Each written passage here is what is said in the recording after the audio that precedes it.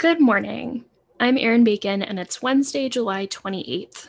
This is CQ Roll Call's morning audio briefing, and here are 3 things you need to know to start your day. It's the House Armed Services Committee's turn to mark up its defense authorization bill. 4 subcommittees are taking on their portions of the bill today. Their parts of the bill will touch on cybersecurity, shipbuilding, and a military pay raise. 3 additional subcommittee markups are coming on Thursday.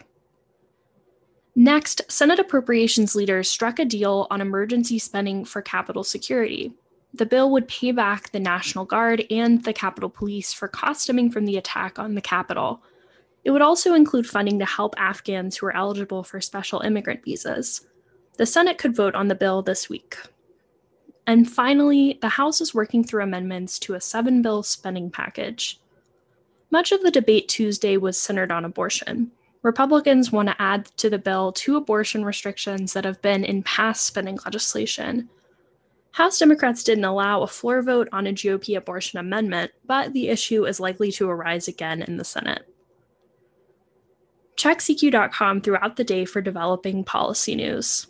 For all of us in the CQ Roll Call newsroom, I'm Erin Bacon. Thanks for listening.